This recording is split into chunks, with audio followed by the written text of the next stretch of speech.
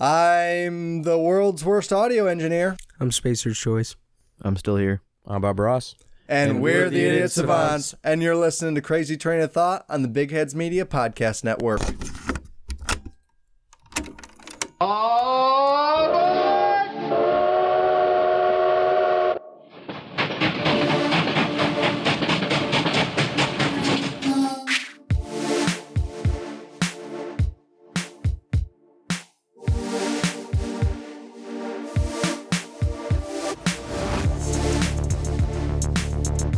You cheap piece of shit! Quit picking up trash! Right. What is the loot box situation in this game? There are none. I'm sorry? Do you remember me? He's a buff movie buff. Cho.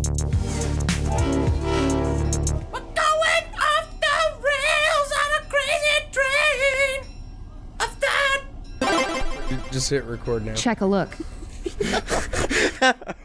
Welcome, everybody, to Crazy Train of Thought, brought to you by the Idiot Savants. I am your host, Ryan Wolf. We are live from Savant Studios. Thank you so much for joining us.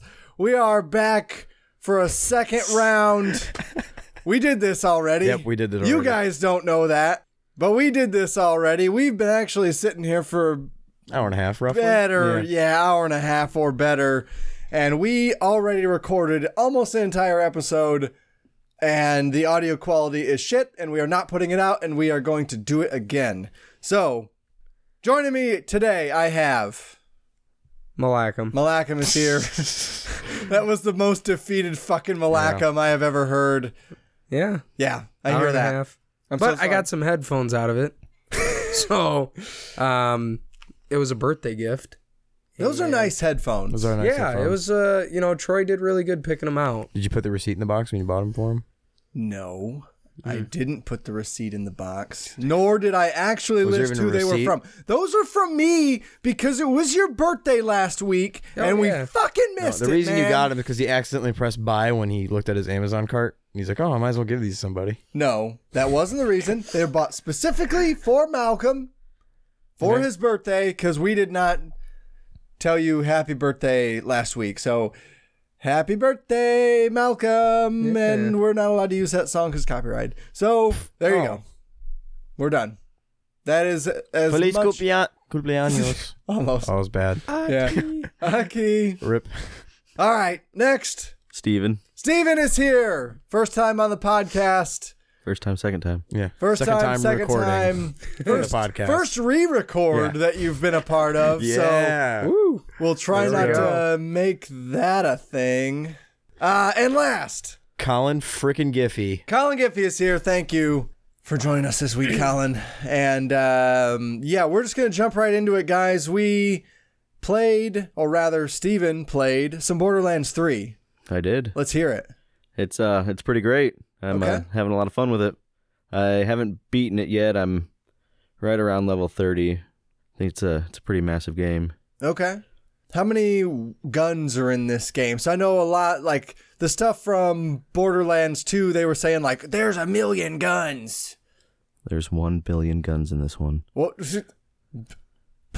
Billion? 1 Billion with a billion. capital B. Holy Billion. shit.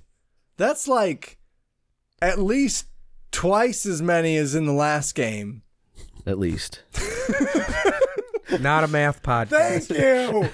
but that sounds like twice. So that's a lot of guns. Yeah, they all have really good variety to them too. I was using this one gun the other day that every time you empty the clip to reload it, you just throw the gun and it shoots bullets everywhere. And then a new gun just appears in your hand, fully reloaded. What? It just hops up, it bounces around on the ground, just shooting bullets everywhere. So it's like a gun grenade and then reappears and now you have a fully reloaded gun? Absolutely. And there are guns that do explode like grenades when you reload them. Oh my god. That's really stupid and I'm kind of in for that. You're kind of in for the stupid. Yeah. Yeah, I get that. Yeah, there's a lot of cheap humor in it, but it's pretty fun But it lands most of the time. most of the I time. wanted to ask you about the humor specifically because I know some of the stuff in 2 that was maybe a little bit what people had a problem with in parts of that game was that the humor didn't really land in the ways that they probably intended it to. Yeah, the humor in like the main story, I'm not really a fan of it. They lay it on way too thick. Okay. They have a lot of good sight gags, but a lot of the writing's just kind of cheap. Okay. I gotcha. Maybe not as much thought put in there as they probably could have. Yeah, it doesn't seem like it. I mean, there's a lot of good side quests. Like, I don't know if you've seen The Room, but there's a Tommy Wiseau character Okay. running around out there. My gosh. Okay. There's a Tommy Wiseau character in Borderlands 3. There is. He's a buff movie buff. I am officially buying Borderlands 3 because it has Tommy Wiseau in it. Thank you for a retake. Why 'Cause we would didn't you get that. Why would you Yeah. do that? I don't What, Why would buy you Borderlands buy- 3 because of Tommy Yeah. Wiseau's in it? Yeah. Or why is Tommy Wiseau in the game? Those are I both mean- perfectly good questions. Then yes. Those are the questions that I'm asking. We'd like both answers. Yes, and yes. It's worth it. Question Okay. on the weapons. So can you customize I don't even know if that weapons? was what you asked, but Yeah. yeah, it's worth it. You can like change the skins on them, and you can put little trinkets on them. It's Can you put mostly Tommy just Wiseau's cosmetic. skin on a gun. Gotcha. See if you can. I'm down. I mean, a lot of guns have different shooting modes. Like you can, they have 2 like. There's sniper rifles you can like shoot as like machine guns. Okay. Pretty wild. Would you want to do that though? Not Okay. really. Yeah. You don't all have right. much sniper ammo, so Yeah, it's a 7 bullet clip. All right, I here want we a go. gun that says, Reload. "Oh, hi, Mark," every time you shoot it.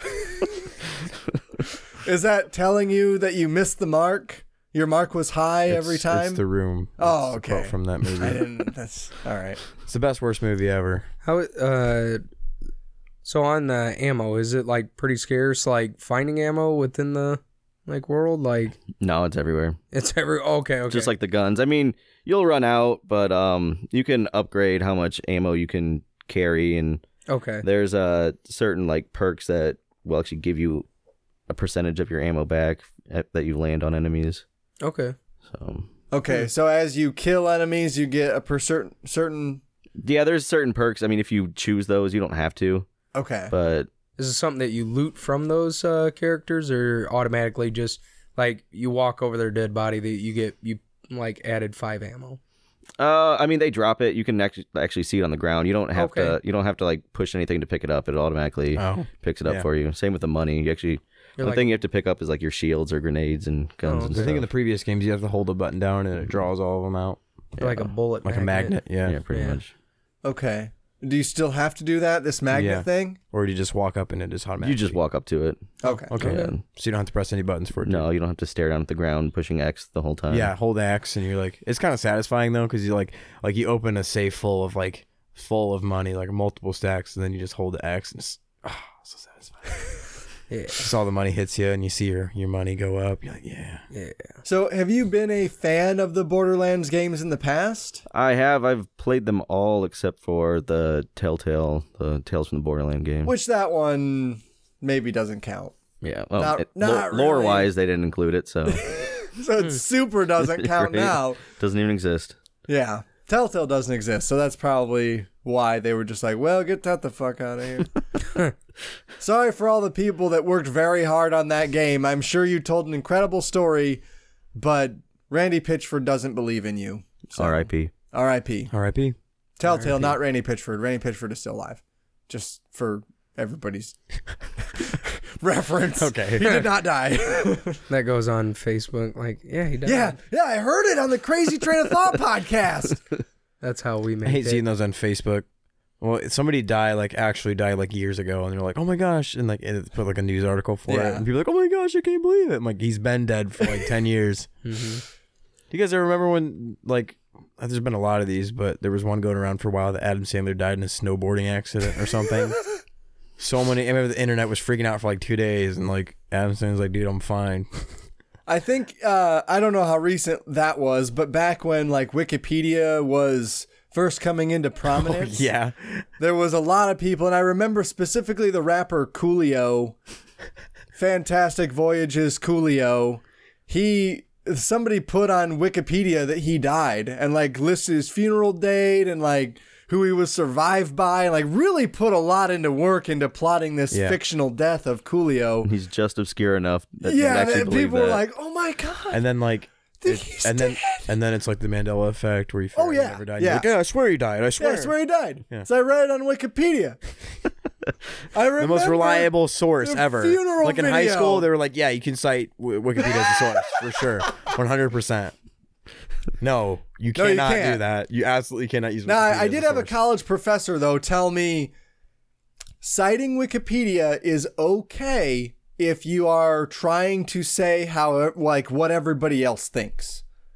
Like, you can't People say, say. this is a fact, but you can say, people This think X thing. Wikipedia Right, article right. says So, almost fact, but we're not not a 100% true. well, It's 90% with true. Trump in the White House, what's a fact anymore? Like, Gosh. we can debate facts all day. Fuck. All right, but Borderlands 3, how much story have you played? It's kind of hard to tell, but I'd say I'm at least 60-70% through, I think. Okay. All right, so it's not really like a percentage bar in the menu or anything. You're just like kind of guessing. Yeah, you just kind of keep going from quest to quest. Okay. Have you been playing with anybody, or? Because I know it's kind of a co-op type game. I haven't. I actually just bought Xbox Live the other day, so I can now. Right. But no, I haven't yet. I've done it in the past. Me and my girlfriend used to play Borderlands 2 a lot together, but this one she hasn't played with me yet. Okay. Gotcha. So, have you been playing on Twitch at all? I understand. I read an article, something about there being some sort of integration with Twitch. No, I don't really stream anything, but I was watching somebody play the other day, and they have this feature where you can actually, the viewers can affect the game by either putting in these piñatas that are full of loot, or they can like level up the bad guys or add badass enemies, which was just frustrating for the guy playing. Like, is that like a mode you have to turn on, or can that just happen to anybody? I think you have to allow it, because what was it? Because I'm like a noob. I'm like level 1. I'm versing a level 40 Right, monster. right. Like, what the heck? It's like it's called the Echo Cast. Echo Cast has to be enabled. You link like a gear account with your Twitch account, and you're able to have that. You're supposed to be able to get like 63% was the figure on the website, more viewers. So for their Twitch streams, but Well, that's pretty cool. I mean, they've tried things like this in games before. I know there was that Fallout Legends or Legacy, Fallout Legacy, or not Fallout, sorry, Fable Legends, I think it was called. It was like, there was a dungeon master and 4 people would play through it, and the dungeon master would be able to control like the traps and stuff that got put into the match for the people playing through. So they've tried asynchronous multiplayer stuff like this before, but it seems like this almost seems like a Jackbox kind of deal where the actual viewers can get involved versus being specific to any like co-op stuff. Like, you're not playing with them, but they are affecting your gameplay. Yeah, absolutely. and it's a specific event. It's called Badass Viewer Event. Like literally, that's what they call it. And then there's a Piñata event, like other features. Ooh, let's see. So what do you mean it's a specific event? Like, it has to be activated on Gearbox's end, or? What I mean by event is that's what the player or the viewer inserts into the like game. I don't think it's a specific game mode or stream that you enter in. I think at any point they can add these different Okay. like if you have it enabled. right. Okay. And Echo Cast All right. That makes sense. or EcoCast. EcoCast. I bet it's, well, okay. What's the spelling, Malcolm? Echo. Okay. So it is EchoCast. Oh, That's Okay. Echo. Echo. Wow. It's my favorite letter, Cho. Speller of the year. You won, Malcolm. There wouldn't have been no fucking 8-way tie if you were on there. You'd been the goddamn champion. I didn't even make it. Yeah, they are doing this Bloody Harvest event right now, which is pretty cool. You have to go around and like hunt ghosts, and they have this like Halloween specific map they added that you go through, and they have like special loot for that and stuff. It was free. Okay. So Well, that's pretty cool. Yeah. Now, with the like special loot and stuff like that, what is the loot box situation in this game? there are none. I'm sorry? There are 0 loot boxes in this game. That how much was it? $60. I have not been prompted once to Does it spend make you money. pay over $100? Yeah, there's not. I mean, it's not a math podcast, but that doesn't add up. It's a $60 game, no loot boxes. 0 loot boxes. All you have to pay for is just the DLC, pretty much. So you just paying for the thing that you want? It's weird, right? That is weird. That's crazy. I mean, I've never heard of that before. For this generation, we haven't gotten any of that, and we've been fucked by loot boxes and random chance. Well, loot for lack of a better term. So no loot boxes. That's fucking awesome. Yeah, there's no gambling in this game. So yeah, No it is gambling. definitely gambling. So I think that Gearbox made a good decision there because prior to Borderlands 3, they did not have a lot of fan goodwill saved up. Like they kind of depleted whatever they had stored up with Borderlands 2 because they released that shitty Battleborn game that fucking died on the vine that I think went free to play, and then they finally canned it after that. And then there was that Aliens game that sucked as well, Space Marine, I think that was called. And they haven't put out a game in a little while. Yeah, it's been a while. Yeah, but they did right on this one. I've been liking it a lot. So how does the story, without getting into spoilers, how does the story connect with the previous games? I mean, they're all pretty much just about opening these vaults that are full of these wonderful treasures or weapons. This one takes place 7 years after the second one. Which is the same amount of time IRL since the last one came out. So that's kind of cool. That is cool. Yeah, you run into old characters from the previous games. You run into old playable characters from the previous games, which is pretty cool. Okay, so there are new characters to play in this one? Yeah, there's 4 new Vault Hunters. They always have a siren, which they pretty much have magical powers. In this, there's a gunner that their special like ability is they can get into like a mechanized suit. Okay. There's an android beast hunter or beast master that can bring 1 of 3 pets along with him that levels up the same way you do. There's another guy that he can create clones of himself, and he has a drone that he can use to attack people. Okay. So it's pretty cool. There's a good amount of variety there. All right. And what character have you been playing as? Flack the Beastmaster. It's I'm playing solo, so I mean, having that pet there is kind of like having a extra buffer in between bad guys. You would have a second player or something. Right. And does the pet level up or? Yeah, as you fill out your skill tree, it'll unlock certain evolutions for the pet. Like it starts as like I picked the Skag, which is kind of like a dog. Okay. And then it levels up into a Iridian Skag, and it's like covered in all these rocks, and it like creates this singularity if you use its special ability that like draws enemies towards it, and you can just blast them away. That's pretty cool. I think my biggest problem with Borderlands when I tried to play the first ones was the gameplay primarily. Like some of the humor, like Claptrap in 2, I think he's in 2. He's fine, like kind of annoying, I guess, but some of that, screechy. Yeah, some of that landed okay. I had a couple giggles, but the gameplay is what didn't really do it for me because it felt too floaty for the most part. How do the controls feel in this game? Does it feel like it plays like another Borderlands or? Kind of feels like it does feel like a Borderlands, but they've definitely improved pretty much every aspect of it.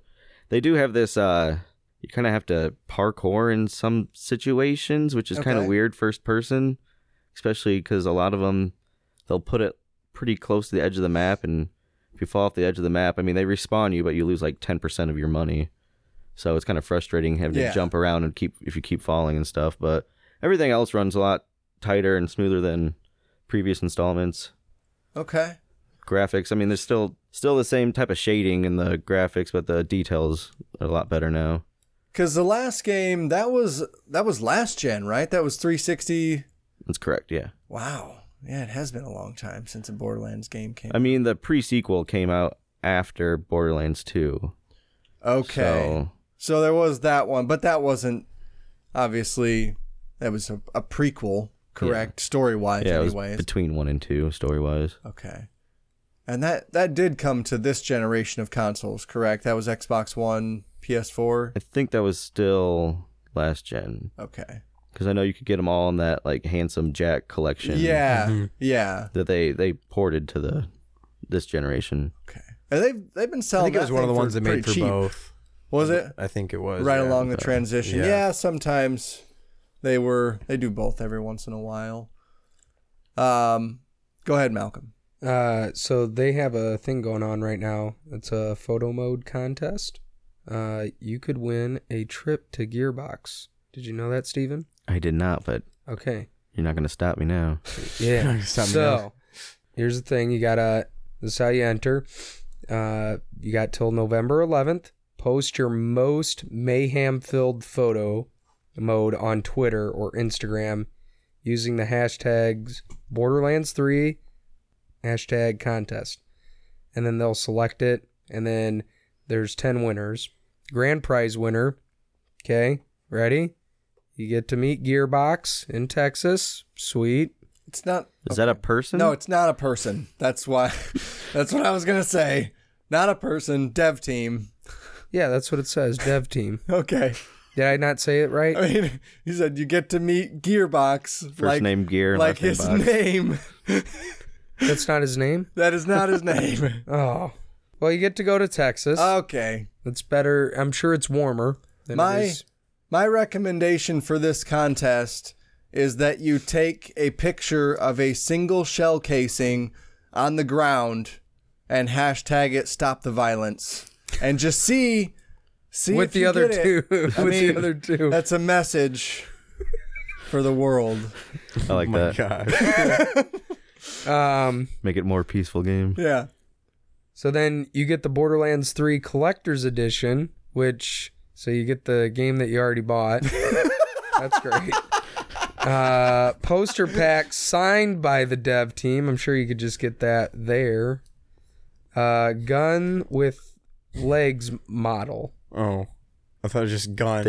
Just a That's gun. just listed. Gun gun. with legs model. Oh, that's one prize. Yeah. You don't get a gun with a model's legs, is what I heard. Then there's the three. Like a lamp from A Christmas Story. Yeah, with the lamp. But it's just dual legs. There's just a gun taped to it. Right. Yeah. Oh my gosh. Then there's the 3 Elite Swag Pack winners. Oh, hell Oh yeah. yeah, swag What? pack. Gotta love me the swag packs. Okay, so the only difference is that you don't get to go to Texas. You What? get everything that was mentioned before. The only You don't difference. get to go And- to Texas. But I wanted to meet Gearbox. Yeah, you get to meet Gearbox. they coming to me? Yeah. So that's the only thing. In the Elite Swag Pack, you don't get that. And apparently you get a t-shirt. You know, I'm starting to think that the grand prize winner got gypped. They didn't even get a t-shirt. You know, if you were They got they get another copy of the game that they already bought No t-shirt. and no t-shirt. Do they get the gun lamp though? Yeah, they get that. Like the Gun legs. The gun sorry. leg lamp. gun legs model lamp. all you gotta do for us is leave a review on Apple Podcasts and we'll give you a sticker. And then, Yep. geez, oh Pete's, even the swag pack winners, all they get is so the swag pack winners, they don't get the second game that they've already bought, so they miss out on that. And they do not get the gun legs model. Okay, so they've basically replaced loot boxes with this stupid photo contest. This is like when you read the back of a cereal box and you're like, but I probably won't win. Like, even if I send this thing in, I probably won't win the prize pack, but maybe. There was some other stuff that I was reading on there that the viewers on those streams, like if somebody does enable the Echo cast, that Echo cast. yeah. At any rate, so for those viewers, they have a 25% chance of earning loot that gets sent to them in game via their Was it Shift account or something? yeah, Shift. Yeah, it was a Shift account. So they can earn loot without actually playing the game? Yeah. That's pretty cool. That's pretty cool, yeah. Yeah. They're just, in the game, like adding crap, to that Right. stream. So, also, like for the listeners that are, entering this photo contest, okay? Yeah. Steven, I know you're really big on this, okay? You can access it by pausing the game, select photo mode, okay? That's all you got to do. Oh, wow. It's that easy. Yes, that easy. And then make sure that it says pro tip, toggle UI. Not sure what toggle means, but you got to toggle it. This hides the camera controls before you take the photo. And they say unless you want to incorporate those into your photo. Boy, that was definitely necessary information. I'm so glad you shared No, we that. want them to have a good chance at winning this. Okay. Yep. Listeners, tell us if you win this thing. I want to hear the swaggiest of swag We'll get stories. you on the podcast. We'll get you on the podcast. Let me know if you get to go to Gearbox and meet Randy Pitchford. I have some Bring questions a voice for him. recorder with you. Yeah, bring a voice We'll recorder. tell you what to say. We need There some answers. There is a disclaimer because I know we got a lot of listeners in Quebec. Quebec. Quebec, you guys are not included in that. I do Wait, is it apologize. just those Quebec? people? It's just Canada excluding Quebec. Damn. Yeah, so we do apologize. Actually, I don't even. What I the don't care. That heck? was my decision. Why though? Am I the only one that's like wondering like why? Huh? We will be right back with some more Outer Worlds, everybody. But Steven, you're going to head out I am. since this is a re-recording. Yep. Sorry, man. It's okay. It's not a problem. All right. I think we should insert a little bit of the previous clip into this just so people know what it sounds like. Yeah, we'll do that. I don't know when we'll do it, but we'll do Just give them a that. good 5 seconds of droid army Yeah. sound. Sorry about that, everybody. Okay. Bye, Steven. Bye, everybody. Steven. Thanks for having me. Game over. What? I don't know. I'm cutting that out. All right, and we're back from break, everybody. Thank you for being patient with us. We are going to jump right into some Outer Worlds chat.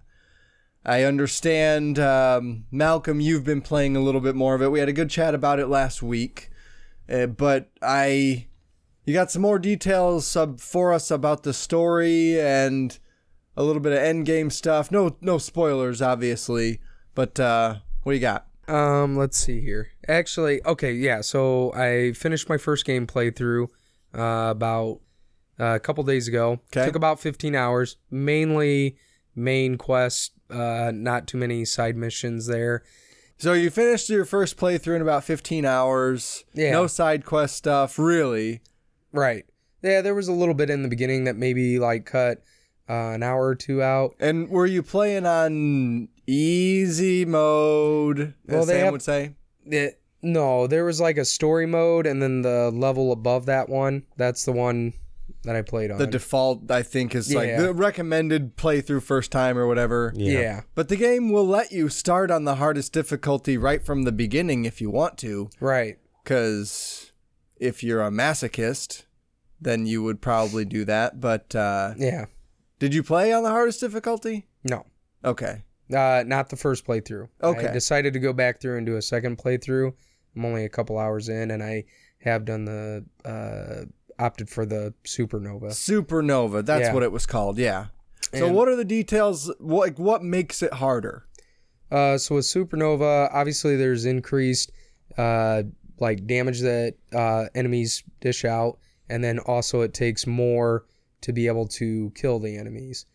The thing that's also in the like hard difficulty, but what Supernova does is then it adds also the fact that you can only sleep on your ship, you can only save your game on the ship. There's certain limited auto saves, And it also introduces the fact that you got to make sure that you're eating, drinking, and sleeping. So, okay, so how is that depicted on the screen? Like, is there a bar that says, hey, your hunger meter is at 2%? It's like a Minecraft hunger meter. Well, I don't know. No, I don't like, get that so reference, what it but- does is it just flashes a display on there that just says, hey, you're getting thirsty. Like, you need Okay, to- so there's not a bar ticking down or like taking up UI space. Not that I was paying that much attention to it. Okay.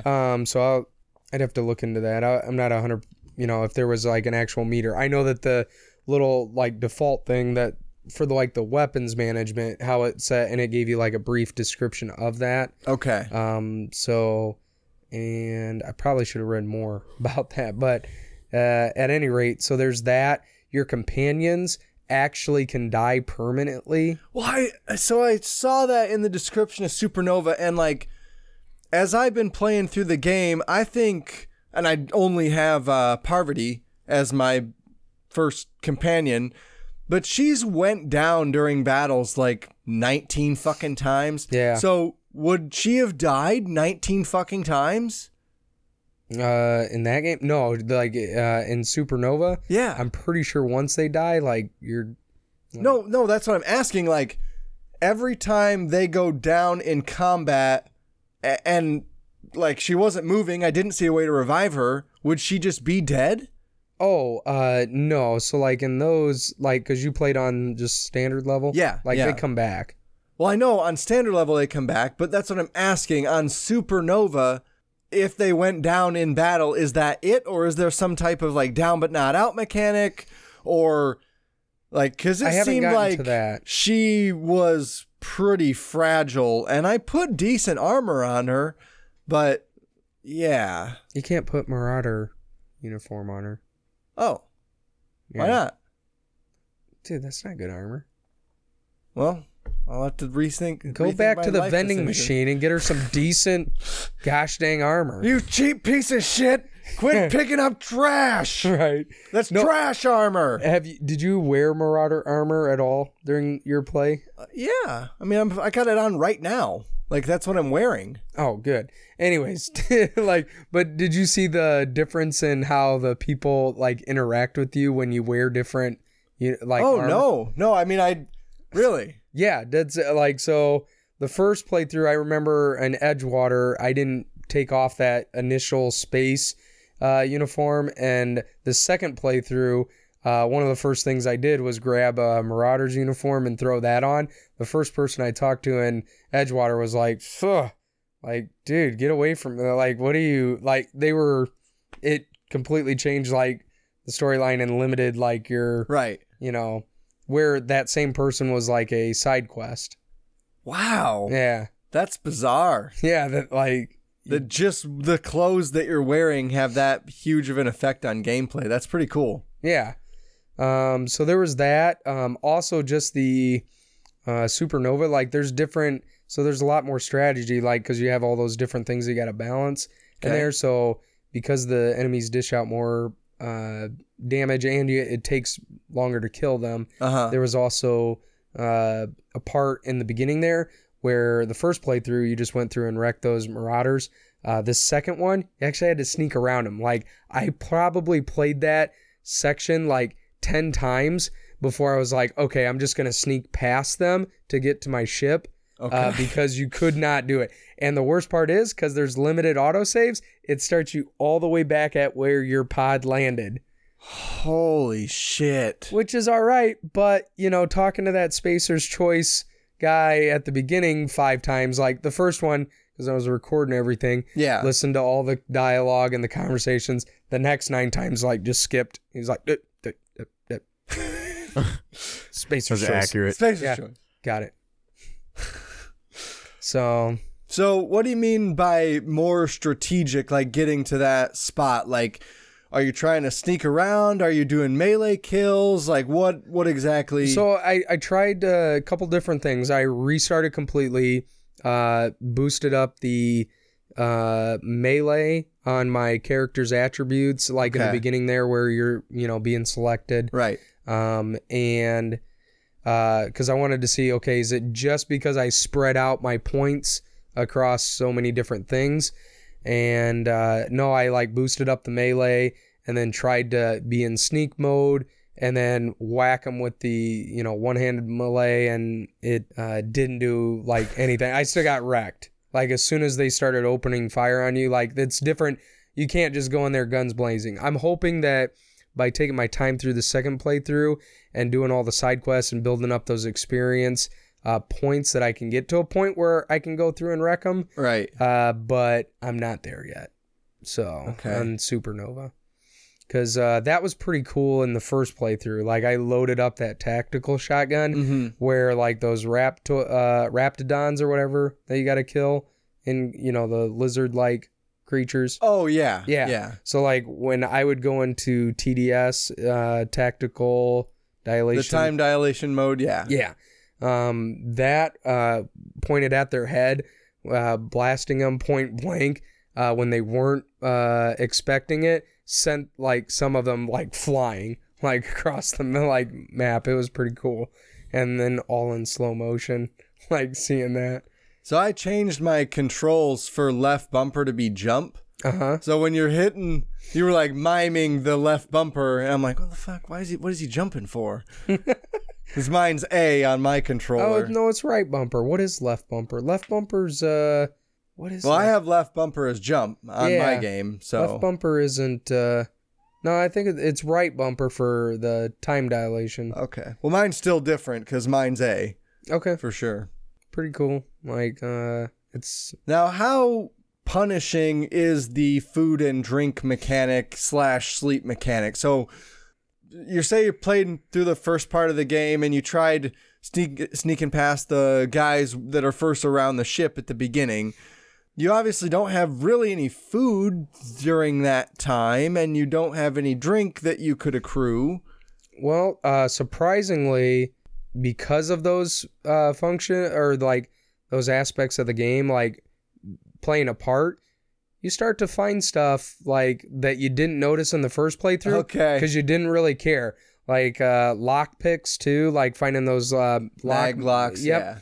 Yeah. Like I made sure to like scope out like that beginning area where the Spacer's Choice guy is, to be able to unlock the next part of the map, like to be able to get like certain weapons, because anything at this point is going to be helpful to you, whether it's just scrapping your loot that you get out of those like unlockables, like, or if you do, even if you just break it down to be repair parts, so that way you don't have to spend any money. You can spend money on like food or whatever, right? And so it's kind of neat that you have to actually like think about like the choices that you're making in this game. Like I kind of started off doing a side quest, which I really shouldn't, because I actually need to get the ship up and running in the second playthrough, because you can only sleep on your ship, and I've already gotten a notification for sleep deprived, and I remember that main quest mission to get that generator thing. It takes a minute. Yeah. It's a long quest. Yeah.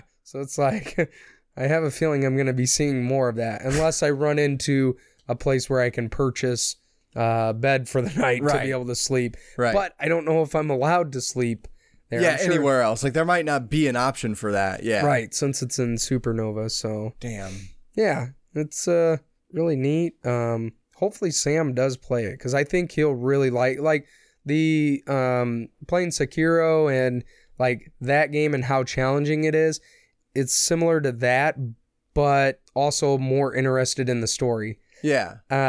Sekiro, not like, it's kind of hard to follow, and it's kind of dry, and the dialogue, like there's not too much of that dialogue right for the Shinobi Warrior. But one thing I noticed while I was playing, I just fired it up briefly yesterday and played for a couple hours, but I had accrued some loot, I guess, like clothing. Mm-hmm. One of them gave me +5 on my lockpick, and the other gave me +5 to all the technical skills, or like whatever classifies the sneaking skills. Maybe it's sneaking skills.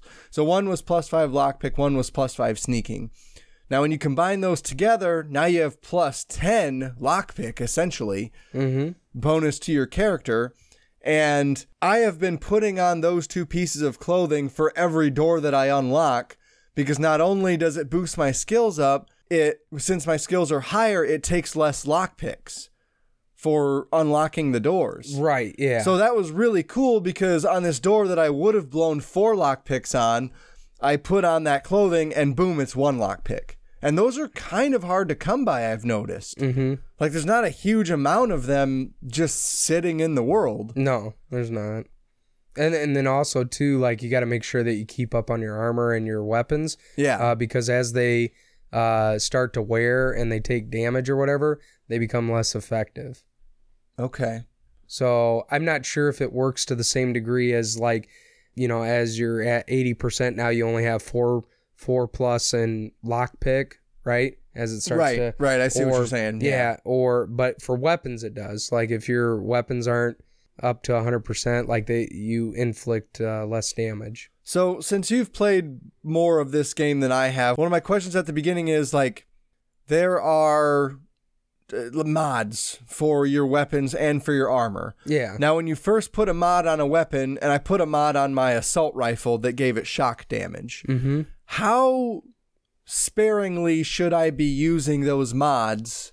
Like, does it really matter? Am I going to bank a huge amount of them? Like, can I throw a couple of them away to try them? I don't know. I don't want to use them. I have like 9 right now. So, like, I collected a bunch of those in the first game playthrough and main questing, Yeah. a lot of that, and there was a bunch of them. Okay. I don't know if that decreases as you go up in difficulty. Maybe there's less Sure. elements or, available things, but it seems like you can kind of, and it's, I think it's pretty generic. It's like either fire, damage, shock, and then plasma Yeah. as like your main like damage types Okay. that can be applied to a weapon.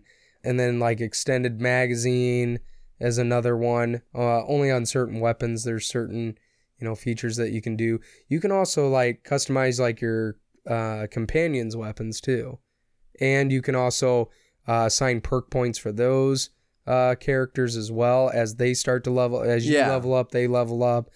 You can switch their armor and clothing. I mean, we mentioned that already, but there's just a lot of different things. Like you can bring certain people that along with you that obviously boost interactions with people in the area.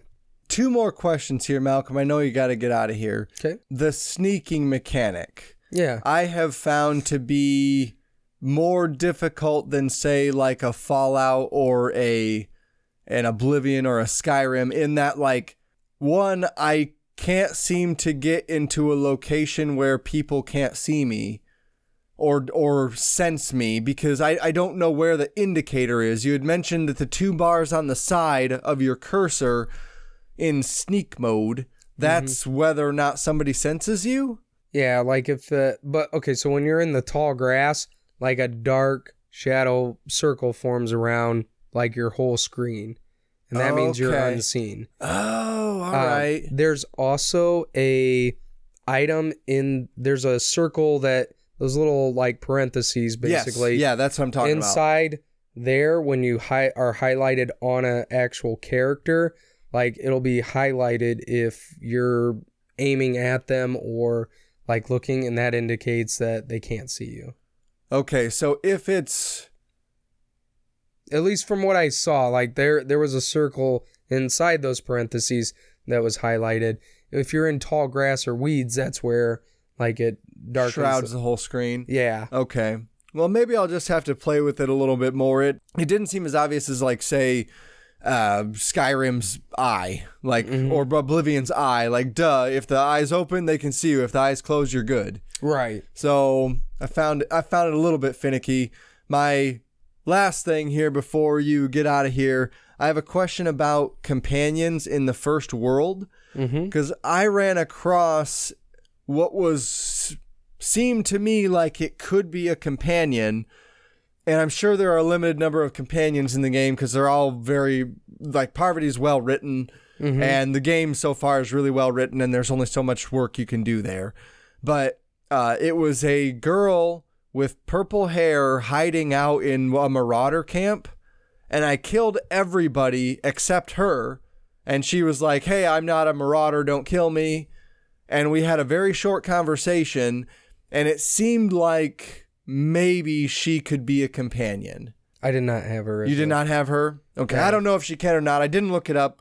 As I was like, I don't want to be spoiled, but also like I don't want to lose out on this companion if there's something that I need to do.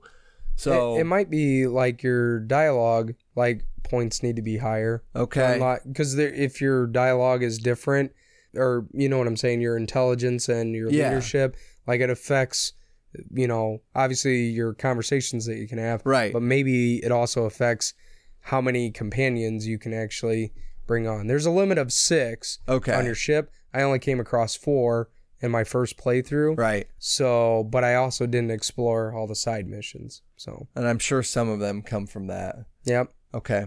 I do gotta go. Okay. All right. We are going to take a break. We'll be back. Colin and I are going to be back to talk about some GTFO. Say goodbye, Malcolm. Bye. Bye, Malcolm. Adios, Malcolm. All right, listeners, we have a new podcast promo this week. We are going to hear from the Super Media Bros podcast. We've chatted with these guys a bunch on Twitter. They are pretty funny, pretty awesome, like a nice chill podcast to just listen to. They used our Podcoin promo in their episode where they did a funeral for Podcoin. Yeah, It was fucking that was great. hilarious. Yeah. It's fucking great. They used us as like an on-location report for the death of Podcoin. And the way they introed it was fucking brilliant. So without further ado, here are the guys from the Super Media Bros podcast.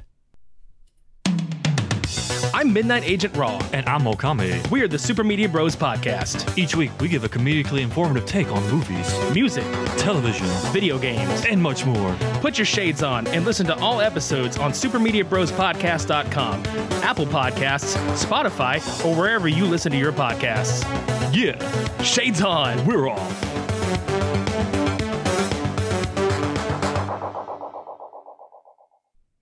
All right. Thank you to the Super Media Bros for letting us listen to their little promo there. So check those guys out on any podcast app you guys use. But we are going to get into a game that Colin and I have played called GTFO. Malcolm also played it, but he's gone. So it's just going to be me and Colin for this particular segment.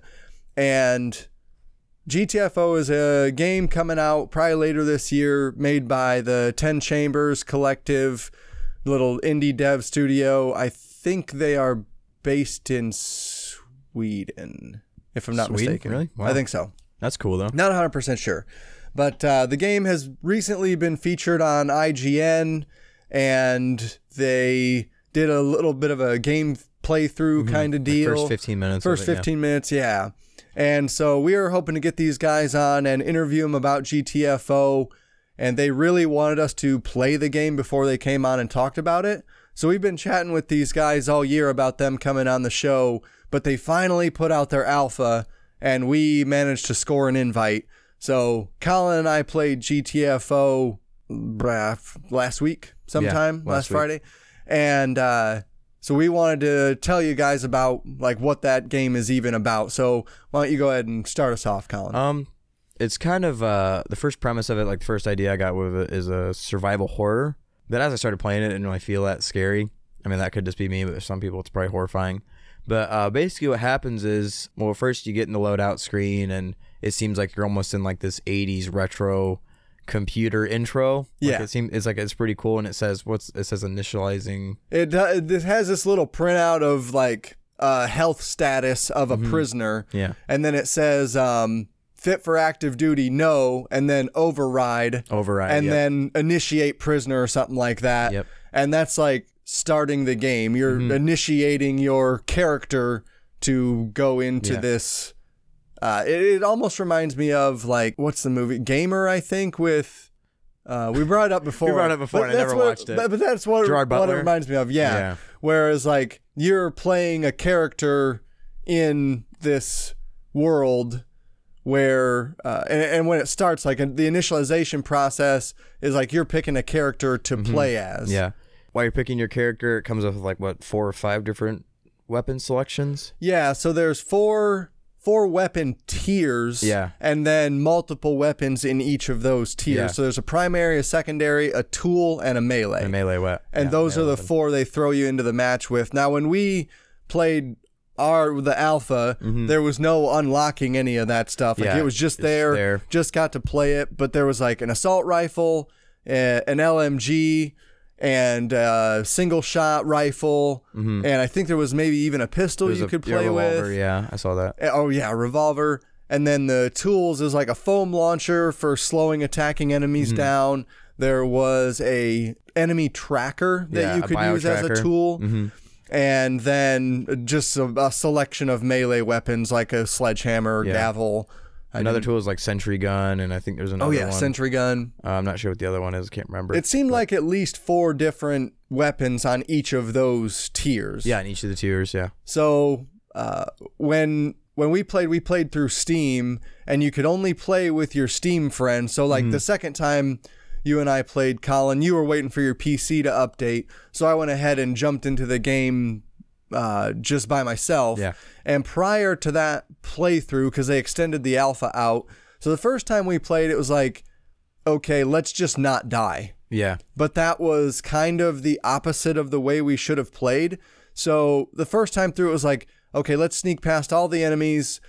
And our playthrough, quote Yeah. unquote, was basically us just sneaking around the world. Which it says at the beginning of the game before you start, it says don't move when their hearts beat. So when we first jumped in, we loaded in, and then we started walking straight forward, and then we came into this room with like a door on each side, and there was like 3 or 4 different enemies, and you see them, they're called sleepers, and some of them are sitting, some of them are standing, but they like do this weird breathing motion, like we're like, because they're sleeping, and whenever they inhale, they kind of start to glow a little bit.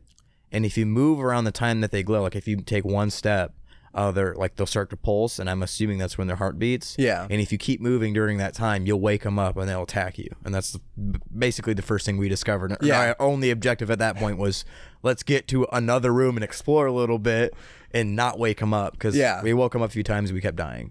And what we found during the exploration process is not the stuff that we were supposed to find. So the very first objective is like, okay, you pick your character, you pick your loadout, and then you get put into a cutscene of your character getting loaded into a machine and being thrown into a underground base, basically.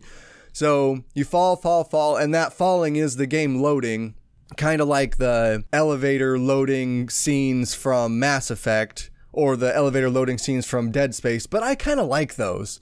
Like, it just makes me feel like I'm more engrossed in what that world is doing, and gets away from like, okay, well, here's just a loading screen. And there's no loading screens really at all in the game. It's all buried behind stuff. And so your characters get thrown into this prison, I guess, for lack of a better word. Yeah. And your objective is to find a DNA sample from another person that's on one of these levels. And from the selection screen, it seemed like there were going to be more levels to explore. Yeah. But during the alpha, we only had the one to explore. Because it said find hydrostasis unit that's located in this one area, and it says use information around you, basically, to find more information about it. And it's like, what can we use around us in the environment to find it? And then we came across a computer terminal, like the 3rd or 4th playthrough. Yeah, we missed kept it the walking first 2 past it. times. We're in the, like, so I wasn't sure when we first played, like, how much of the map changes. And because the placement of the enemies is randomized when you first load into the level, but the level itself more or less does not change. There are the location of the terminal and the location of the doors is static, but the stuff that you can find in the level seems to be a little bit randomized. Yeah. And because sometimes there's lockers in certain playthroughs, and those lockers aren't there in different playthroughs. The thing that you have to find, it says find HSU 612. So the thing that we missed in our first playthrough was like, you need to go to the computer terminal and query or ping the HSU 612. You need to type into the computer terminal, query HSU _612 or whatever it happens to be, and then figure out where that's at, like what level that's level it's on. And when we were playing the first time through, you were like, let's go left because we haven't gone left. We've only gone right and we've only explored what's to the right. And I was like, no, we're going right. let's keep going right. And I was wrong because you immediately go left. And that's how you find, if you just keep sticking left in the map, because a lot of it's pretty dark, but in the particular level instance that we were on, you find the doorway that's locked, and that's how you find out what key card you need. Mm-hmm. So you need to go to the computer terminal, ping that key card, and ping the unit that you're trying to find, the hydrostasis unit that you're trying to find, Which is past the locked door. Which is past the locked door. Yeah. Correct. In all of the playthroughs that we landed on. So you might start on 12, you might start on 10. I think it's randomized. You start on 12 every time. Is it 12 Yeah. every time? Okay. So you can either go up or down in the level count. So level 10, level 11, or 13, 14, 15, 16. Yeah. So level we were trying to get to was 16, but we had to go into level 10 or level 11 to find the key card. Find the key card, ping it, and then get the key card to go back to that door that was on the left at the start, and then that gives you access to doors 13, 14, 15, 16. Or levels, I mean. What we ran into in our playthrough was like, okay, finally we've progressed far enough through these levels. We've explored level 11. We found the key card, and we got through that door, but then an alarm buzz rang, and we weren't expecting that. Yeah. And then we died immediately. And there are multiple enemy types in the game, and you've got to use your ammo in really smart ways. So this game is similar to, I would say it's like a mix between Left 4 Dead and Zombies, but not as arcadey as either of those. Yeah. So it's a co-op survival game in that you and your friends, your Steam friends, up to 4 players total. So you and 3 friends have to explore this level together. And the goal would be to take multiple weapon types and multiple tools going through the levels, because you need to use those at different times. Yep. So with 4 people, which is the maximum, you can have one of every type of weapon and every type of tool as you're going through the level. Yeah. And that's a pretty good idea, because that way you're prepped for every situation. So when we were playing through with Malcolm, we weren't really prepped for the situations, and we didn't have enough ammo when we got attacked, so we just died. So I think playing with 4 people would be the way to go. Yeah. But you'd have to be communicating. So it says at the beginning of the game, like, hey, make sure you are playing and communicating, because that's what this type of game is. And we didn't. I mean, me and you communicated, but we couldn't hear Malcolm or tell him what to do. On a phone. Yeah. We just talked to him on a phone call. So it was like, well, all right, I guess we'll just do our best. Yeah, do our best. But when I watched the IGN gameplay of it, they played for like the first 15 minutes of it, and they had 4 people. Okay. And they seem to be communicating very well on what to do. And the bio tracker that you have, the one tool, we were using it because there's this one enemy that has like basically tentacles that reach out horizontally a good, like, I would say 15, 20 feet. Oh, yeah. Yeah. Yeah. And if it touches you, it fuels you, and then it attacks you, and you will most likely die. What I discovered is, like, what we used it for is we would ping that guy, because he actually walks around, and then his feelers come out every, like, I'd say every 10, 15 seconds they reach out. So we wanted to track him to make sure that he wasn't near us, and then he decides to reach out and feel us, and then we die. So Ryan used his bio tracker to ping him while I went out and did other stuff to make sure that he didn't follow us or try to attack us unexpectedly. And when I watched that gameplay, I figured out that we were also using the bio tracker. There's a little more use to it. When you load it up, before you even like ping enemies, if you look at it, there's a little small screen on it that has little white circles. I saw the white circles, and the white circles is where enemies are, where every bio creature is. It shows you where all the creatures are. Okay. So like before you even go into a room, like the guy in IGN was like, okay, there's 5 of them in this room before you even went in. Oh the my God, Christ. Yeah, I know. I noticed that this morning when I watched it. And I was like, oh, we missed that. Well, so when you first start the game in our playthrough, like, we had no fucking idea. There's no tool tips. there's just that vague direction at the beginning saying, hey, do this thing. Yeah. And This tracks people or tracks creatures. You're like, yeah, okay, like, sure. Like, I don't know why cool. you'd want to do that. Like, and even in our first couple playthroughs, I didn't pick the bio tracker as the thing, as my tool, because I was like, why would that be useful? None of these enemies move.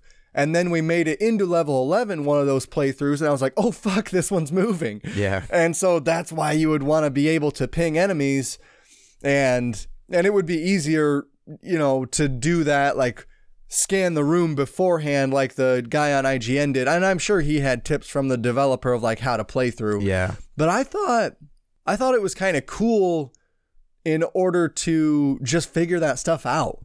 Like I know it was a little bit nerve wracking for you, but I had fun. Like, okay, let's just beat our heads against this and progress our way through this game and figure it out. Like, that was fun.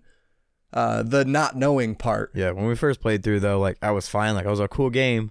But as we kept playing it, I got so frustrated. I'm like, we're doing the same thing, not finding our objective. Like, we didn't even figure out where that door was because Ryan didn't want to go left. Right. So, like, I was frustrated. I'm like, dude, I literally know we need to go left. I can't explain it to Ryan anymore. He's so sad on going right. Yeah. Because that's where the terminal's at. And I'm like, all right, I'm just going to... And then we just kept playing. And I was like, well, that's it. And then the beta reopened. And then I explained to him more thoroughly and more calmly about what we should do. Yeah, basically, Ryan, we need to go left. Can't you see that as we're going right, the levels are going down? It says we need to find 16. As we go right, we're going from 12 to 11 to 10 to 9. It doesn't seem like we're going the right direction. Look, when you go to the right, there are stairs that lead up that go to a level that go to level 11. So that doesn't add up. I wasn't sure. I didn't know that we were starting on 12 every time. So when I see 11, if you press tab, you can see on the map that we're on 412. All right. Well, I'm not good at pressing tab. Did you also change your run button from left shift to something else? I did, and I don't know what the run button is. Because I died and you were away from keyboard, and I had to take over your computer to make sure you didn't die, and I was trying to run, and I'm like, what's the run button? This run button? I don't know. I'm sitting here pressing left shift, and it's not doing anything. I don't know Sticky what the run keys is button is. popping up. Yeah. I'm like, what is going on? Sorry. So, yeah, I wouldn't say I'm particularly adept at PC games anyways, but I thought we managed to do a serviceable job. So, just for the listeners, like when you first load up the game, if you just start shooting shit, you're going to die. Yep. Like the point isn't to shoot things. It's not that style of game. You need to. It's not a run and gun for sure. Right. It's not a run and gun. You need to sneak through, stealth, use your tools, and communicate to make it through these levels. And it was a little bit unfortunate when we got the key card, we got to that door, because we only happened to do that one time.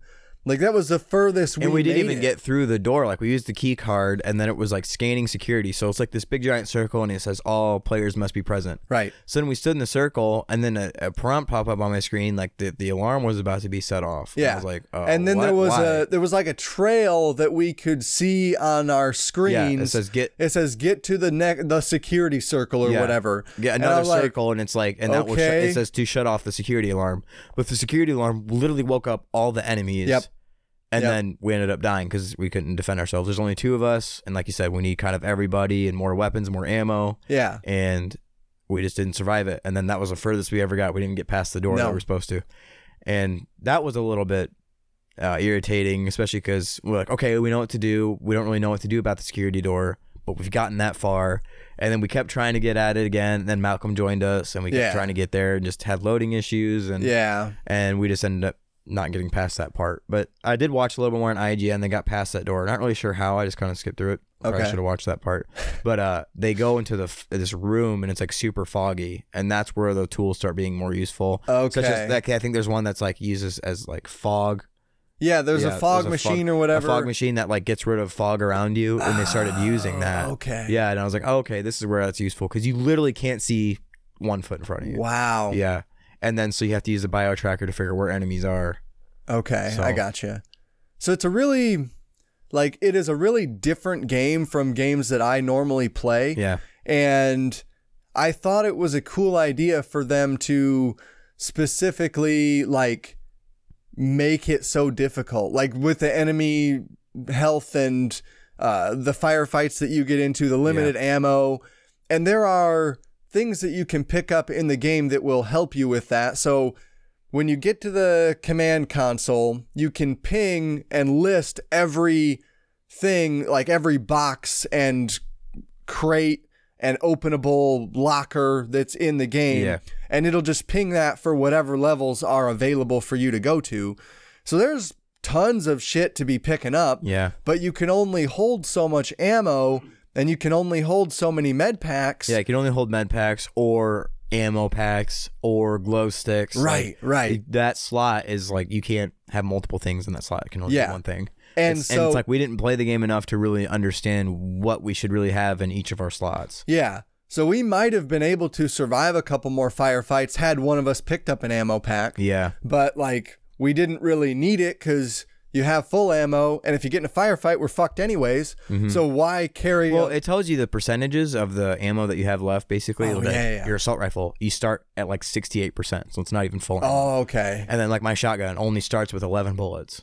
That's it. Right. I'm like, that's not nearly enough. No. There's 6 enemies in this room, and then if they start coming after us, more from other rooms start coming, and that's more than 11 enemies. And the shotgun is not a one-shot kill. Right. Sometimes the like seems like the weaker sleepers, you shoot them in the head. Usually it's a one-shot kill. Then you got the big fellas. Yeah. Oh. So we ran into I'd say at least 3, maybe 4 enemy different enemies, types. And some of them have, I noticed on one of the playthroughs, some of them have like, they almost look like Stranger Things demidogs. Demogorgons. Yeah, and Yeah. demigorgons where their heads open up and like they have these lick of tongues that They spray out and some of them and shoot, it hits you. Some of them shoot like almost like these fireballs. Yeah, like a Not glowy like a orb. fireball thing Yeah, at like you, and it doesn't move very fast. You can dodge it, but I don't know if it tracks you. So I found it difficult to determine which of those enemies we were going to run into. Like just based on their physical characteristics, that's really the only way to tell the differences between the enemies when they start attacking you. And at that point, with them attacking you, I was like, well, I don't have time to pay attention to what's shooting me. I Yeah. just need to fucking kill it. Burn it with fire. Burn like, it with fire. fuck. But yeah, we had a good time with GTFO, and it's a really cool game. Yeah, I'll probably get the game when it's released. Yeah, especially if they said if it does well, it'll probably go to console. That's true. Yeah, that's what I read on Steam anyway, because somebody asked in the Steam community, they're like, "Hey, will this be released to console?" And like, if it does well on PC, that is the hope for the future that it will come to console. And I think that'll be cool, something to see at next gen maybe. Yeah, for sure. And I would love to play it with a controller because obviously I'm fucking terrible with a mouse and keyboard. Like serviceable at best. Plus, it'd be nice for the Xbox party. Like, there's no in-game voice chat. That's too. true. That's for the true. game, they said they prefer to use Discord. Yep. Which I don't know why we didn't do that with Malcolm. Does he have Discord? I don't think so. Oh, okay. Never So, mind then. but it wouldn't have worked anyway. We would have had to all get headsets and yeah, like, I mean, I had mine, but yeah. I would have had to use go your find. mic volume. Use your mic on your PC. Yeah. Your laptop mic. Yeah, that's great. Hey, Listen. hey, listen. So, yeah, GTFO, super cool. Yeah, super and cool I game. really look forward to getting those guys on the show to talk Mm-hmm. to them about the pod or their game. I mean, getting them on the podcast to talk about their game. Yeah. So hopefully they're still down for that. And I'd be down like if when we do get the full release, we can play it again. Try to get a couple other guys to play, get a full on even gameplay of it, like we would record it, gameplay video for the podcast. If we want to just try to play through it and beat it. Yeah. It seems like a pretty big game though, and it seems like before you go in, it shows different levels basically, and it says C1. But as you scroll through, there's like a multiple list, and I'm assuming it was just C3, C2, C3, C4. Right. And it even says there's only one experience that you can access right now in the alpha. Yeah. So I'm assuming when the full game gets released, it's going to be at least 5 different instances that you Yeah, can do. I would posit that as Yeah. well, somewhere around there, like different levels to explore, because obviously enemy placement being random matters, but also like if the level were set up differently, like maybe you start in a fog area in one of them, I can see why they wouldn't want to start you there. Yeah. Like if that happens to be the case for the other levels. because it was definitely like dump you in here, fucking figure this out, and good luck. It's like a maze almost. Yeah. It's cool though. I enjoyed it. I'm excited for the full release. I don't know when that'll be. Probably, sometime within the next year, I would say. Yeah, their website, if you go to gtfothegame.com, still says release date 2019. Oh, really? So we are Okay. quickly running out of running out of 2019 dates in 2019. But yeah, if you want to be part of the next alpha, if they run another test or whatever, you can go to gtfothegame.com and sign up there. I don't know if they'll let more people in or Yeah. if they'll just keep it kind and of then you a invite smaller 4 thing. people, and then one of those 4 people can invite more people? I think so. I never Yeah, I never figured I never out tried what to do the invite. Yeah, what the invite to invite kind of thing was doing. So yeah, hopefully we can get those guys on the show. But we're going to take a break here, and Colin and I will be right back with some news. All right, welcome back from break, everybody. And we are going to jump in to what time is it, Colin? News time. It's the news Breaking time. news with the Idiot Savants. Fucking A. Okay, so our first bit of news comes to us from Polygon. YouTuber FaZe Jarvis has been banned Yep. from Fortnite. I saw that. Was it because of the botting? Yeah. Yep. So he's kind of You a get what you deserve, dipshit. dude. Like, Come on. so he I don't have no says sympathy for that. he's been permanently banned from playing Fortnite after uploading videos where he uses cheating software to kill enemies. Known as aimbots, Jarvis used the accuracy modifications to gain an advantage in non-competitive modes. He used it while he was streaming? Such as solos. Oh, like that's the game of playing solo and going against other Oh, players. okay. Yeah, so he used aimbots. The now deleted footage that seems to have gotten Jarvis in Deleted? trouble shows him never missing a shot, all while admitting he's using cheats to do so. Oh my god. So not only were you using cheats, you were being stupid with it. Yes. Oh man. Yes. So he released a video How old on is he? his YouTube channel. Does it say how old he is? It doesn't say. No. He looks pretty young Probably like in these 16, pictures. 17.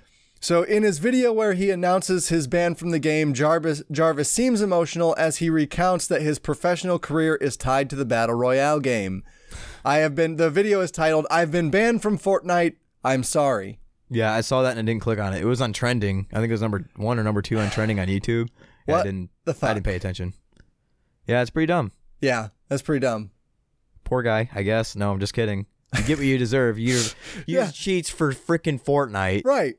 I mean, Obviously. if I play it, I kind of want to use cheats too because I'm stuck, but it's fine. So he says, "All I was thinking about as I was making these videos was just how entertaining and interesting these videos would be for you guys to watch. It didn't even cross my mind to think that I could be banned for life How did that not come across your mind when from you're cheating? Fortnite." Oh my gosh. Like, but I get on one side, like, he's not playing competitively. He's making this as entertainment and not as like, look how badass I am. But there's other people making bets and if they can survive or not, and then he's sitting there using aimbot cheats. Right. You know? Right. That kind of So sucks. the Fortnite terms of service note that the game forbids the use of cheats, bots, scripts, or mods not expressly authorized by Epic, or especially anything that may give you and or other users advantage over other players who do not use such methods. So the popular YouTuber, the Fortnite guy, calls it unfair. And the argument against this decision is that it seems absurd that a player using cheats in non-competitive contexts would get a lifetime ban, while professional players who cheated in an actual tournament only got a temporary ban. And then cheat? They're talking about that one guy that was screen peeking. I think that's so. different than using aimbot. I agree 100% because the aimbot is like an automatic thing. Yeah, have you played Modern Warfare 2? Go on. If any of you guys have Modern Warfare 2, download it, boot it up, play one multiplayer match. Oh, it's Just Go ahead. fucked. Go ahead. It Do is fucked. I guarantee you'll die as soon as you spawn, and if you look at the kill cam, it'll just see somebody just randomly shooting, just shooting anywhere, and then Yeah. it'll hit you. Like, you're not You're going to see talking yourself. about the backwards compatible version of Modern Warfare 2. Yeah. Yeah, that game is super It's fucked broke. up. It's and broke. it's broken as hell. And Like, World at War isn't even that bad, and that came out before Modern Warfare 2, and it's not even that broke. So Epic Games, Polygon reached out to Epic Games for comment, and Epic says, we have a zero tolerance policy for the usage of cheat software. When people use aimbots and or other cheating technologies to gain an unfair advantage, they ruin games for people who are playing fairly. Yeah. And I 100% agree with that. Like entertainment value or not, you can't go into a bank and have your buddy film you robbing it and then be like, "Oh, I was just joking. It was for entertainment. It's on my YouTube channel." I do think a lifetime ban is a little much. It's Dude, harsh, but also give it 10 years. I believe Fortnite will not even be right. It doesn't even at least I don't lifetime think. ban, whatever. Yeah, lifetime ban ain't gonna be nothing. There's gonna be another game by then. Like that's like, oh, you're banned from Modern Warfare 1. Yeah. It's been 10 years basically since then. Yeah. A little over. I 10 wouldn't years. play it now anyways. Who plays like, it? whatever. Now? Like yeah. Yeah. I don't know. Like that's a bummer for him, but also like doesn't really matter. Yeah. I agree that we are maybe winding down on the popularity of the Fortnite. Of the Fortnites. Uh, Fork knife. So he was part of the official FaZe clan, and evidently they did not respond before the publication of this article to Polygon. They also reached out to them for a comment, and they didn't say anything. I mean, they're not really in control of that. I mean, like Right. you're in a clan, all you got to do is like do whatever the clan requires you to do. Yeah. Like play this certain amount of time, or Or do at these certain do times. this good, get Right. these kind of stats. That's all they really require you to do, rather than. I don't think they're going to monitor if you're cheating or not. I mean, I don't think that's even up to them. Right. That's Fortnite's job. And Right. To monitor that. So you must screen record every time you play. Like, no. yeah. I don't know. It's a bummer that he can't play this now, but obviously if this guy has 2 million followers on YouTube, like just play something else. Yeah, dude. People clearly want to watch you play. It's a bummer Play you Modern can't Warfare. play what is maybe your favorite game online anymore, but there's still that other mode in Fortnite. You don't have to, you fucking activate your aimbots for that. Like, yeah, it doesn't have fun fucking with that. matter. Go ahead. Whatever. There's Let it more rip. than PvP in Fortnite. Next bit of news. This comes to us from IGN. Super Smash Bros. Ultimate is the best-selling fighting video game ever. Ever. I guess that makes sense. I mean, like, Mortal Kombat, though. Mortal Kombat, Street Tekken, Fighter, Soul Calibur. Soul Calibur. There's a lot of fighting video game franchises, and Smash Brothers has beat them all. So this says it has also become the best-selling fighting game series with over 53 million units sold. Now that's fucking crazy if you consider it has only ever been on a Nintendo platform. That is crazy. Smash Bros. Ultimate for Nintendo Switch has sold over 15.7 million copies, officially passing Street Fighter II's 15.5 to become the best-selling fighting game of all time. Makes sense, man. Smash Bros. Is a wonderful game. Originally, Everybody plays it. Street Fighter II originally launched in 1991, but 7 unique versions of that game were released.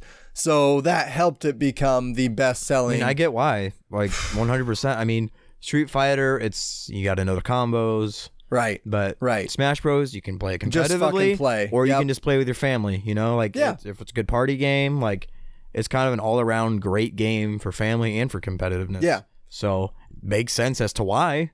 So this says Smash Bros. Ultimate, which released December 7th of 2018, sold over 11 million copies in its first 3 weeks. Jeez, dude. That's fucking and crazy. it's, what, the top was like 15.2 is what you said for Street Fighter 2? Yeah, 15.5 15.5, and yeah. 15.7 is now the new record for Okay. Smash Bros.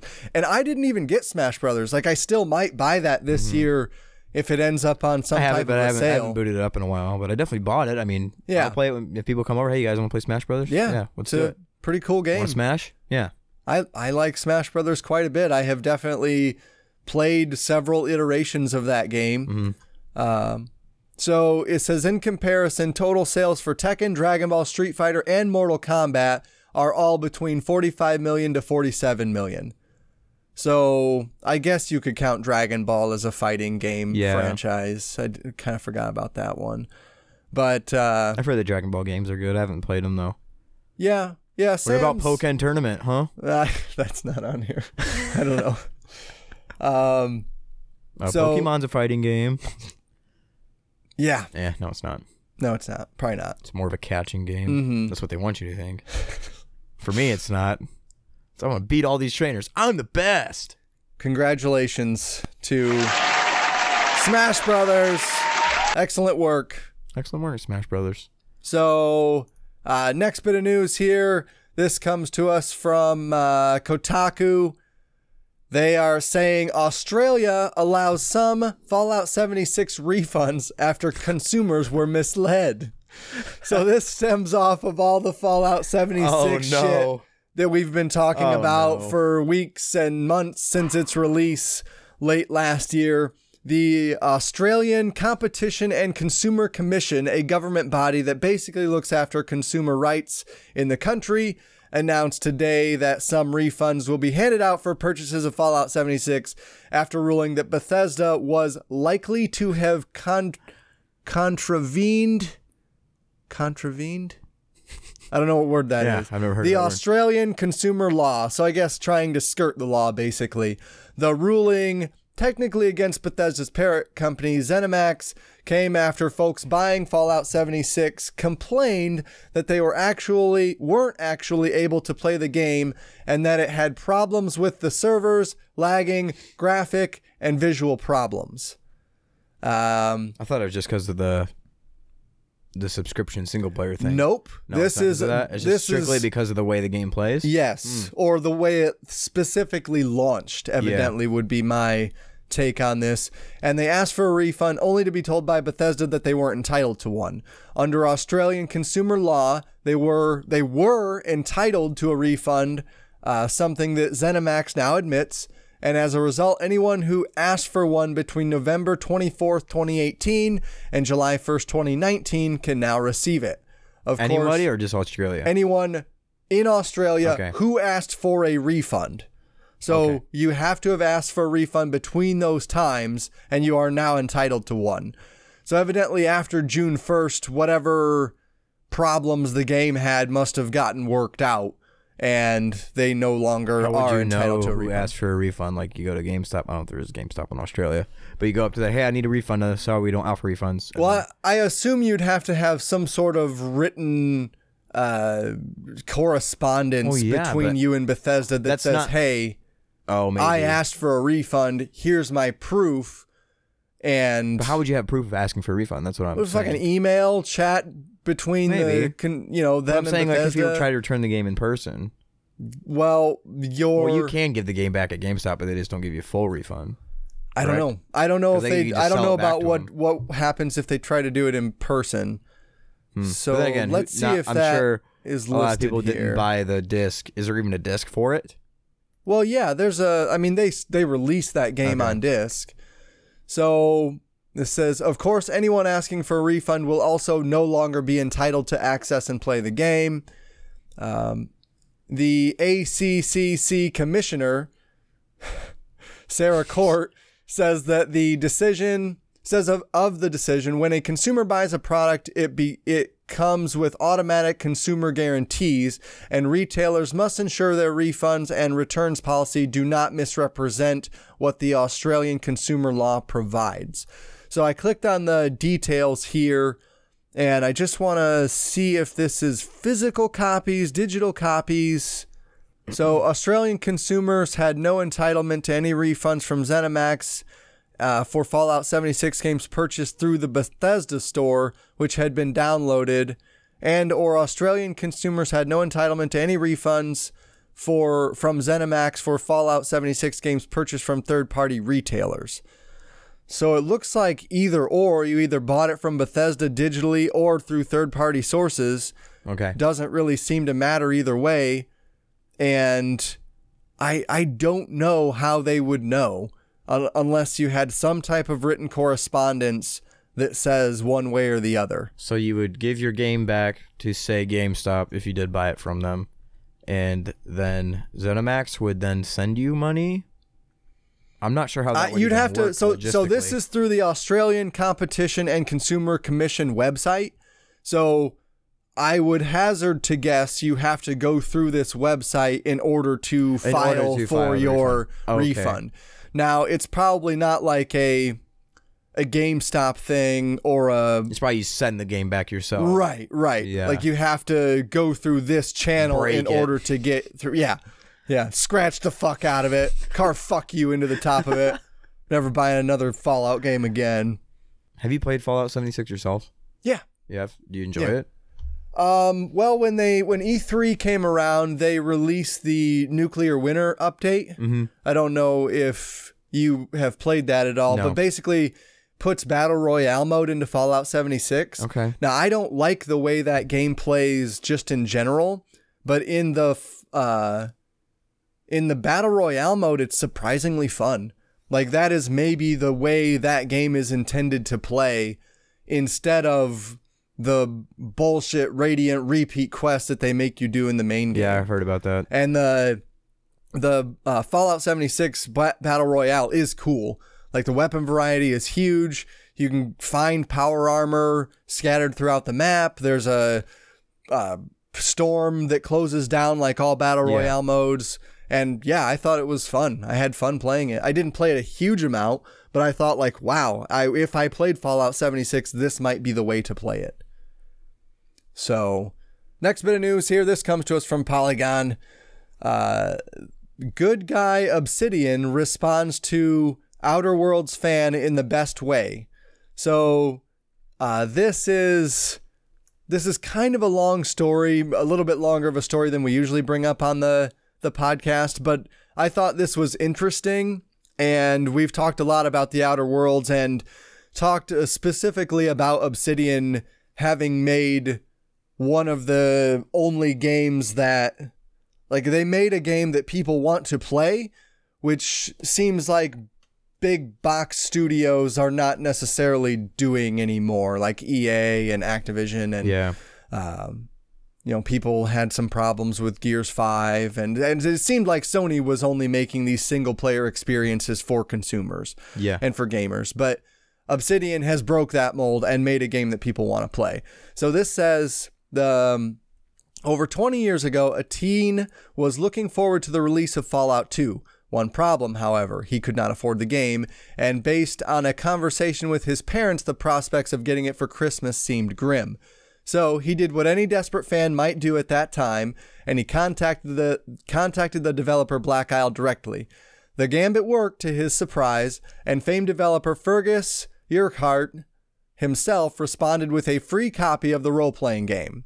In a awesome. twist, the fan did get Fallout 2 for Christmas, and he ended up with 2 copies. And he wasn't even sure the game could run on his computer, which was hardly top of the line. He ended up giving the extra copy to a neighbor who also played the game. So fast forward to 2019, Black Isle is no more, and some of the biggest names behind the story developer are now at Obsidian, the developer behind the newly released Outer Worlds. As a joke, the fan, who goes by the name Tuxedo Jack on Reddit, decided to try his luck once more. This time, Tuxedo Jack noted that he was excited to play the game and was bummed to have to wait a year for the game to stop being exclusive on the Epic Games Store, which is not actually true because you can download and play it from the Windows Store as well. It's just not on Steam. So I don't necessarily agree with his gripe there. But it was all in jest, however, and he had actually already bought a copy of The Outer Worlds. So it was just a joke. Like, he was just kidding. Doing it again. He always ends up with 2 copies. Yeah, so he wasn't expecting a response at all. He opened a support ticket for the game through Obsidian, and the support ticket was obtained by Polygon, and it reads basically the full story that we just told. And he says, I have to wait a fucking year for the game to not be exclusive on the Epic Store. Dude, this sucks. I've invested thousands of dollars in my Steam library, and I really don't want to have to download the Epic launcher. Please don't make me. Mr. Urquhart, if I repay my debt to you from 1998, can we somehow reduce that exclusivity wait? I can PayPal you immediately for Fallout 2, plus interest from the last 21 years. That is hilarious. So, not only did he get a response, but Urquhart got involved once more. Obsidian confirmed to Polygon. Tuxedo Jack forwarded a copy of the email to Polygon where a customer support representative says they shared the anecdote with the powers that be. It reads, "Hi, John. Thank you for reaching out to us. So I talked to Fergus, and he asked me to respond with this. Hey, John. That is amazing that you remember that, and I'm glad that you did. I think I'm going to help you out again, quote unquote. Here's a key to the Epic Games Store for The Outer Worlds. I'm not saying this is a challenge or anything, but what will you do?" So That's awesome. The answer, as it turns out, was to give the code out on Reddit, which is really nice of him since he already bought it, where the thread sharing story went viral.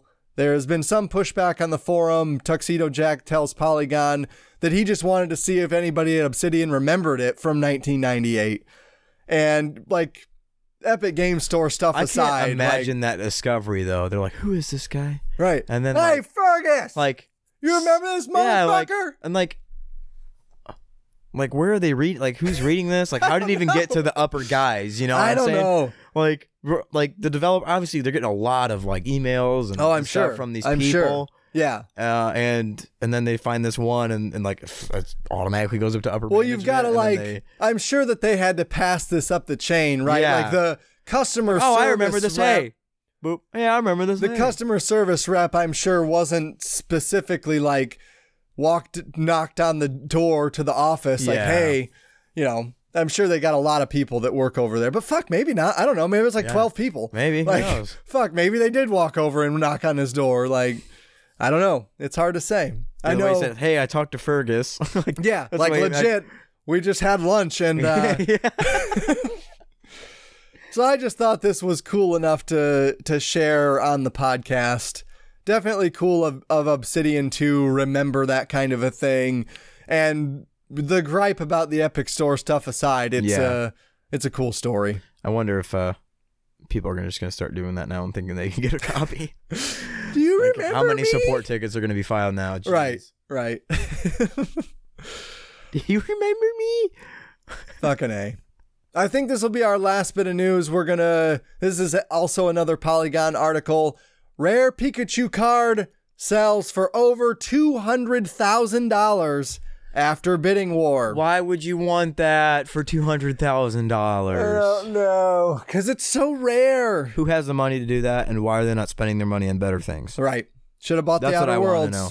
Or give it to charity. Two potential buyers Something good with your money. started a bidding war on the Pokemon card, which hiked up the price by thousands.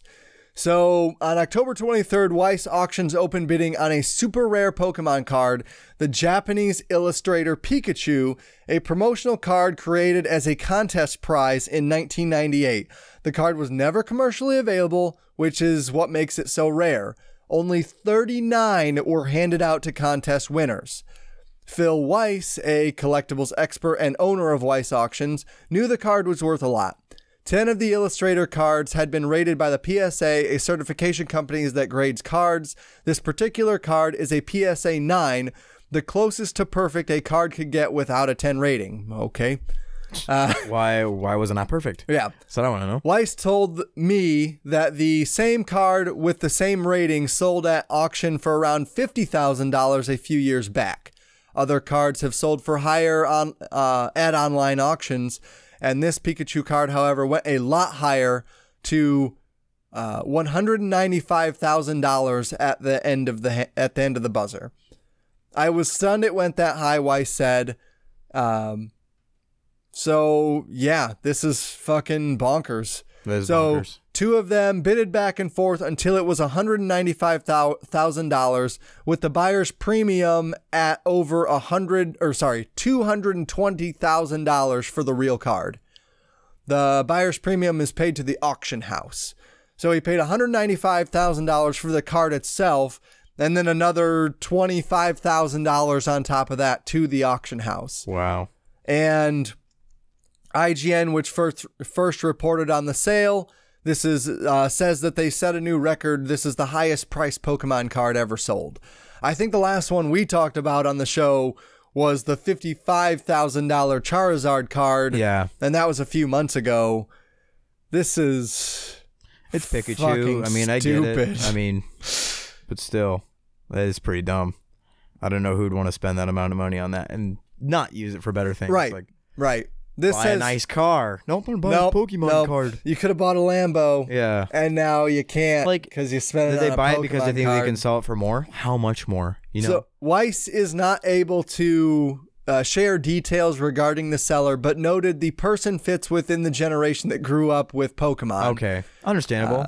But it's not just Pokemon and Star Wars, of course. Weiss pointed to another auction, a set of early Magic the Gathering cards that sold for a combined $608,000. Why? Among the cards, To one seller or just total?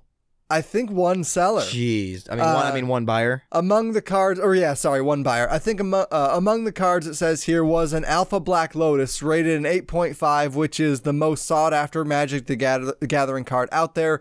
Another rated 9.5 sold on eBay for $166,000 by itself. That's insane. So they got a steal. This is a whole set of Magic the Gathering cards for $608 when a singular card sold for $166. Yeah. We should have bought it. The resale value on that. A lot of people throw these out, Weiss added. I just came from an estate where very casually a lady said, "Oh, I have these silly Magic cards in the original boxes," and someone came over and gave me a lot of money for them. I asked what a lot of money was, and it was probably a tenth what they should have been going for. Wow. So I don't have any Magic cards. I was never into Magic, but Yeah, my I have buddy, some people that play it. yeah, my buddy Spencer played it all the time with some of his neighbors when we were kids. It's an expensive investment. That's true, but also you could make a shit ton of money from it Reselling the cards. reselling the cards. So I think we can pretty much call it for this Pitter episode. patter, let's get out of here. Pitter patter, let's get out of here. All right, everybody, I think it's time to get out of here. I'd like to thank Colin for being on the episode today. Malcolm was on earlier. Steven was on earlier. I think we had a pretty good episode. I'd say a pretty good of Crazy episode. Train of Thought today, brought to you by the Idiot Savants. So we are going to ride out to some new music this week. We are super excited to feature the song Adrift by synthwave artist Starfarer from their 2018 self-titled album. Like last week's artist, this song is spacey and I like a lot of the back and forth noises. Mm-hmm. And it kind of sounds like Stranger Things intro music, just a little bit. Yeah, just a little bit. It reminds me of it for sure. And it has mystery and a great drum beat once that starts to kick in. And we hope you like it as much as we do. And you can check out this song and everybody else we have featured on the Crazy Train of Thought featured playlist on Spotify, which I will put in the show notes. And you can find Starfarer at Starfarer Music on Twitter and at Starfarer on Instagram. You'll also find them on Spotify, and the links will be in the show notes of this episode. We are also on Spotify if you want to check us out on there. Our social media links will be in the episode description as well. You can check a look at our website, crazytrainofthought.com. You can find us on Patreon, patreon.com/theidiotsavants. You can email us at theidiotsavants@outlook.com. If you have any questions, comments, concerns, corrections, we will take all forms of feedback. If you like what we're doing, don't like what we're doing, let us know. And if you would leave us a review on Apple Podcasts, if you like what you heard, and even if you didn't, I will take all forms of criticism. And you will get a sticker. And you will get a sticker.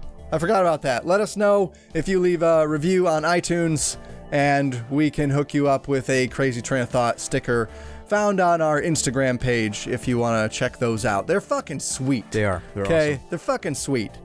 So, lastly, listeners, you can find our video podcasts on our YouTube channel. We should probably stop promoting that until we are able to do the videos. Yep. We record every one of these, and we're weeks behind. We're fucking morons. And we're just busy. It's all good. We're just We're busy. busy. We're so sorry. So, I'm gonna get out of here now and work on our episode 100 video. And then maybe I can have that up by the end of the day. So we're Oh my gosh. legit 3 episodes behind. So, thank you. And we're out of here.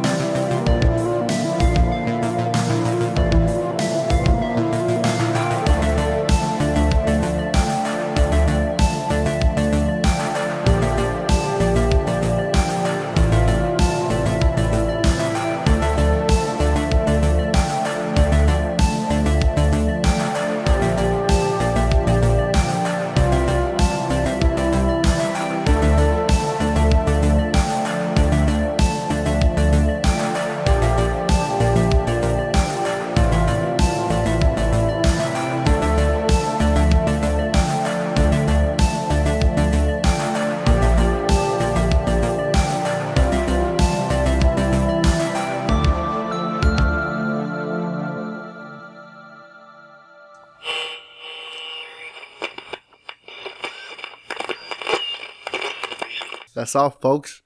Did you see this, Ryan? What? I don't know if it should make the news or not, but anti-vax mom says she gave out lollipops tainted with chickenpox for Halloween.